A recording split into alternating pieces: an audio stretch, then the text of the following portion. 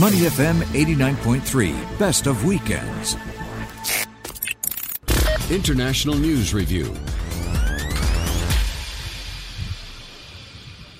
Steve, good morning and welcome. Good morning, GVZ. How are you? I'm doing well. How are you doing today? Well, I just spent about 2 hours watching the Donald Trump rally in Georgia, so I'm not sure. Oh, that's I'm not even gonna play off that one. There's just too many ways I could go with that particular comment. But the sacrifices I make for this show, Glenn. They are not unnoticed, Steve. People are watching. People do know what you do for weekend mornings, and we do appreciate it. Well, Steve, let's start with that. The president's in Georgia. There's a runoff race between senators. 2 Senate seats are up in the air right now, which could make a huge difference in the U.S. Senate if they go Republican or if they go Democratic. What was he saying in the rally? Well, this is ostensibly a rally for those 2 Georgia senators who need to win, or at least one of them needs to win for the Republicans to keep control of the Senate during a Biden administration. So there was a small portion of it that was about getting the vote out for those 2 senators, but it was really the list of grievances about how unfairly the election went for Donald Trump, how the governor of Georgia isn't sticking up for him and fighting for him, about how Donald Trump should have won in every state. He went through in detail the numbers in Pennsylvania and Wisconsin and the other states that he lost as well. So this was just a vintage Trump rally. It might have been the last Trump rally we see of him as president, with Air Force One in the background and the Secret Service all aligned around him. So a little sentimental for him, maybe. Maybe emphasis on the mental part, but anyway, that's okay. We'll leave that one alone. Steve, do you think at this point that he will be able to do what I believe that rally was supposed to do, which is really get the vote out? Because already there are a lot of Republicans, especially in the state of Georgia, the Republican governor, who have come out and said that, all of this stuff that he keeps saying about how the vote wasn't fair, it was a fair vote. They certified it in Georgia. They did 2 recounts. I've read commentary that is saying that he is actually starting to damage some of the Republicans' relationship with Republicans, which might mean that they don't turn out to vote the way they need to. Well, he's sending very mixed messages. On the one hand, he said, this morning, our time, he said that if the Democrats get back the Senate, the United States is going to literally turn communist. He's gone beyond socialism, and we're now going to have a communist country. If the Democrats, when they played video of Elizabeth Warren and others at the rally talking about what will happen, they had Chuck Schumer's comments that the whole world changes if the Democrats can win and then put their agenda in place. Right. So that is the message to get the Republicans to come out to vote. But on the other hand, he was attacking the governor of Georgia. He was saying it wasn't a fair system. He's saying they don't have proper processes in place in Georgia to have a fair election. So if you're telling people they aren't going to have a fair election and the system is rigged, why are you going to go out to vote if you think you're going to lose, regardless of if you cast that vote for Republicans? So it was mixed today, and we're going to have to see what happens over the next next 5 weeks or so until January 5th, or a little bit less than that now, to see how people are going to turn out. So today was kind of, you could take it both ways. Very confusing, I think, for some voters. Is anyone even listening to the polls on this after what happened in November with the general election? Well, you saw, you had a real poll, which of course was the election itself. The incumbent senator for Georgia, one of them got less than 50% of the vote, and his challenger was within 2 points. So that's a very close election. That regardless of what the polls say. The other, the other candidate, the other runoff had multiple candidates in there. It wasn't just down to 2. So that one is very hard to tell. So clearly Georgia is a very, very tight state. It's purple. It's not blue. It's not red. So we know the polls are basically going to be meaningless going into Election Day on this one. And it all depends on the ground game. Who comes out to vote? Can Trump bring out the Republican voters, or is he going to depress the Republican voters? And can the Democrats get their voters to come out on January 5th? That's always the question, isn't it? Because the idea of disenfranchisement is one that has been talked about quite a lot. In recent years, I believe there have been a number of different things that have happened within the state of Georgia that have sought to limit the ability of especially low-income minorities to vote. I'm not sure where all that stands right now, to be honest with you. Do you have any insight into that, some of those laws and things, and if that might make a difference for what we would assume would be a Democratic vote, possibly a more minority vote?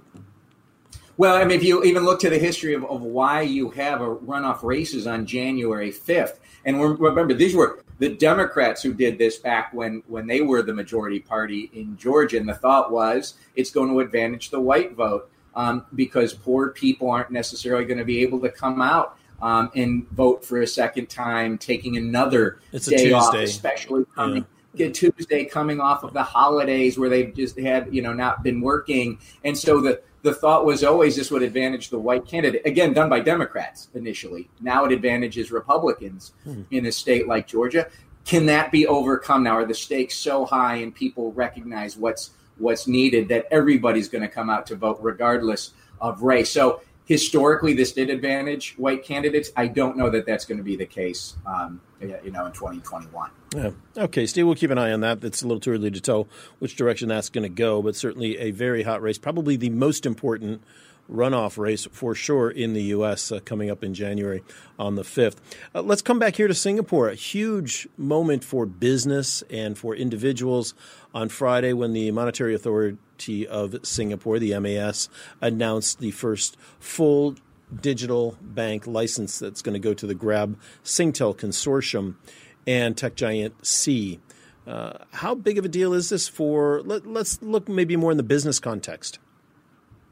Well, you have two trends kind of going in business right now. One kind of on the sustainability front, which is, a movement towards financial inclusion, right? Is how do we get the non-banked into the banking sector?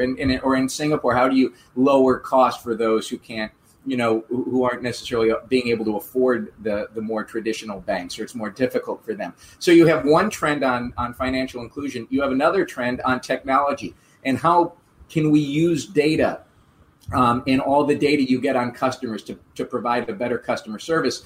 Digital banking hits both of those things, right? So if you have a digital bank, the thought would be that the cost should be a lot lower. You don't have ATM machines. You don't have physical branches. So maybe you can give a higher interest rate when it comes to savings. Maybe you can have fewer fees when it comes to the cost of getting an account or maintaining an account or even opening up with a minimum. And so both of those trends are going to be helpful in Singapore by offering higher rates for savings and lower costs to get maybe micro SMEs into businesses or getting people who aren't so much into the traditional banking sector access to financial services. So you've got that trend. And when you've got, a bank might have information on a customer, they'll have some information, but nothing like Grab would have. Nothing like Sea would have. It's these millions and millions of transactions and know what you want, know what you order. Maybe they can tailor services better. So it should be a benefit to the consumer from a financial inclusion perspective, from getting better services. You have security issues that you have to keep in mind. You have to make sure that the regulators are looking at these banks no different than traditional banks. So there's challenges, but a lot of opportunities too. And Singapore is going to be at the forefront of it.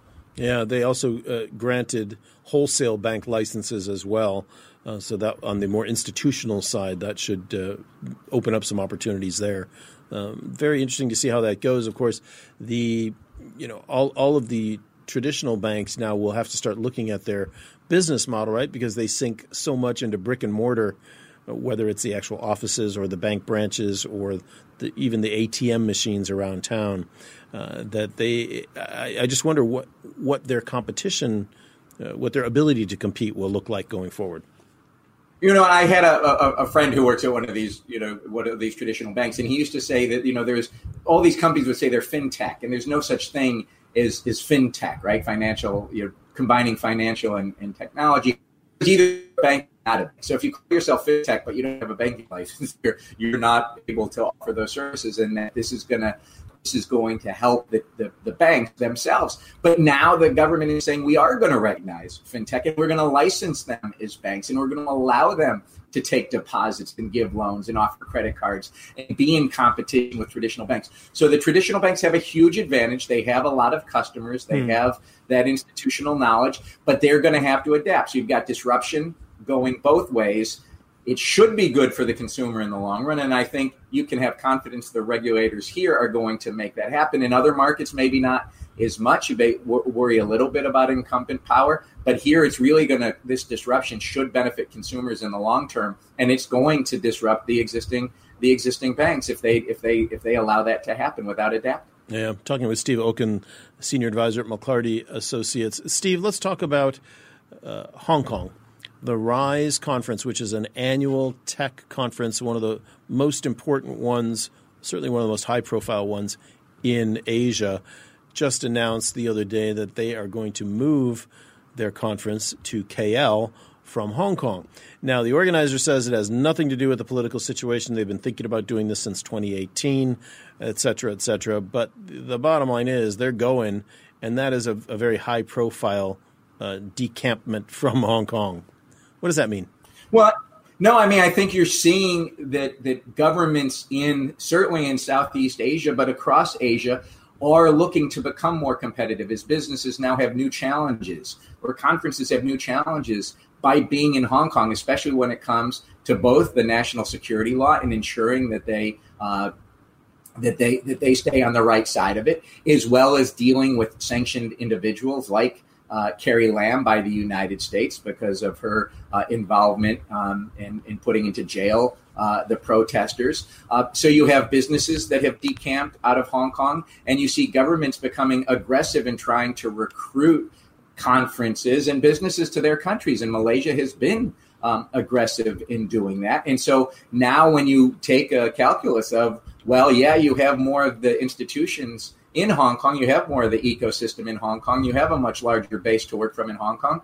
But if Malaysia can offer you some incentives, and now that you have more risk for doing business in Hong Kong, you go to Malaysia, you go to Singapore, you go to Thailand. Yeah. And so this is indicative of that. No one's going to say, but for the national security law, we left Hong Kong, but it certainly has to be part of the reason. And I don't think this is going to be the last of business, be it a corporate or a conference that is going to go elsewhere that had traditionally been in Hong Kong. Yeah, it's I would say the people at the Hong Kong Tourism Association need to take notice if they haven't already. I'm sure they've already taken notice all they can, but there's probably not much they can do.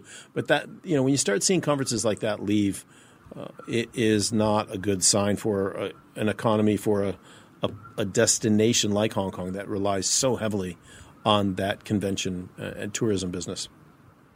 Now Hong Kong is still going to be a critical player, especially when it comes to the greater China market.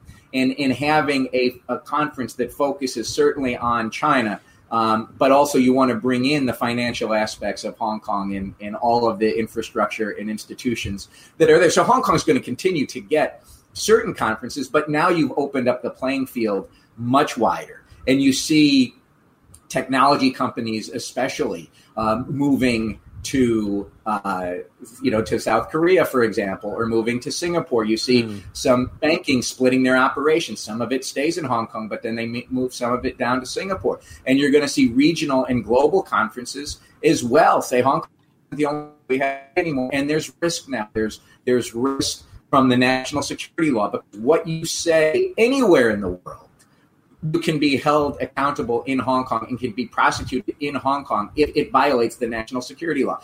That is a risk. What are your customers going to say? What are your employees going to say? And so there's reason to go elsewhere, and you see other countries taking advantage of that, offering up new opportunities. So this isn't going to be the last, that's for sure. We're talking with Steve Okun, Senior Advisor, McClarty Associates. Steve, finally, the Biden administration has been going pretty hard and fast putting together cabinet members, at least floating the names out there. Of course, they have to be approved by the Senate. Janet Yellen came up this week. She was the former chair of the Federal Reserve, and now she's being tapped for the administration. Good pick?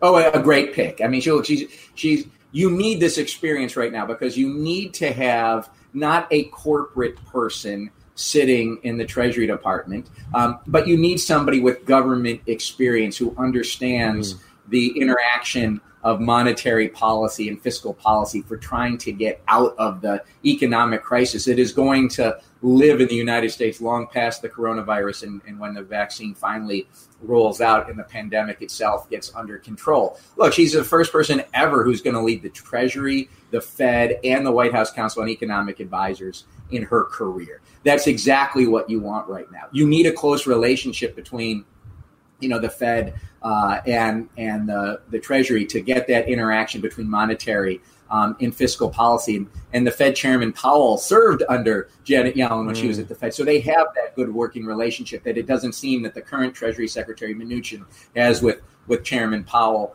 right now. She is a moderate, and so she is going to get through the Senate. She is going to be confirmed. Senator Grassley, the Republican chair of the Senate Finance Committee, has come out and spoken very favorably of her, of course, saying we need to see her background materials, but she's already been confirmed to other positions, so shouldn't be an issue. So she is a great pick in what you need to try and focus on how you get the country out of the pandemic, and that you also need to take a look at workers and labor, and she has a lot of experience and a focus there too. And many of the senators have already voted for before when she was at the Fed, so it'd be hard for them, especially the Republicans, to vote against her now, wouldn't it? Oh, it would, and it will be the challenge she's going to have working with the Republicans, because after Donald Trump leaves office, all of a sudden the Republicans are going to find religion again on the deficit and the debt. And for 4 years they didn't care about the deficit and the debt, and they've watched it skyrocket to ever higher levels. Now all of a sudden they're going to care about it again. Yeah. And so Janet Yellen is going to have that credibility to say, look, interest rates are low. We are in the worst economic crisis we've had in 100 years. We have got to spend. We've got to support businesses. We've got to support workers, and we'll worry about the debt and the deficit later. And she'll have more credibility than almost anybody else in making that argument. Certainly the economic cannot be kicked down the road any further than it's already been at this point. So we'll see what her plan is to come up and deal with that. Steve Hogan, thanks so much for being with us today. Really appreciate it. Always great, GBZ. Talk to you soon. To listen to more great interviews, download our podcasts at moneyfm893.sg or download the SPH radio app available on Google Play or the App Store.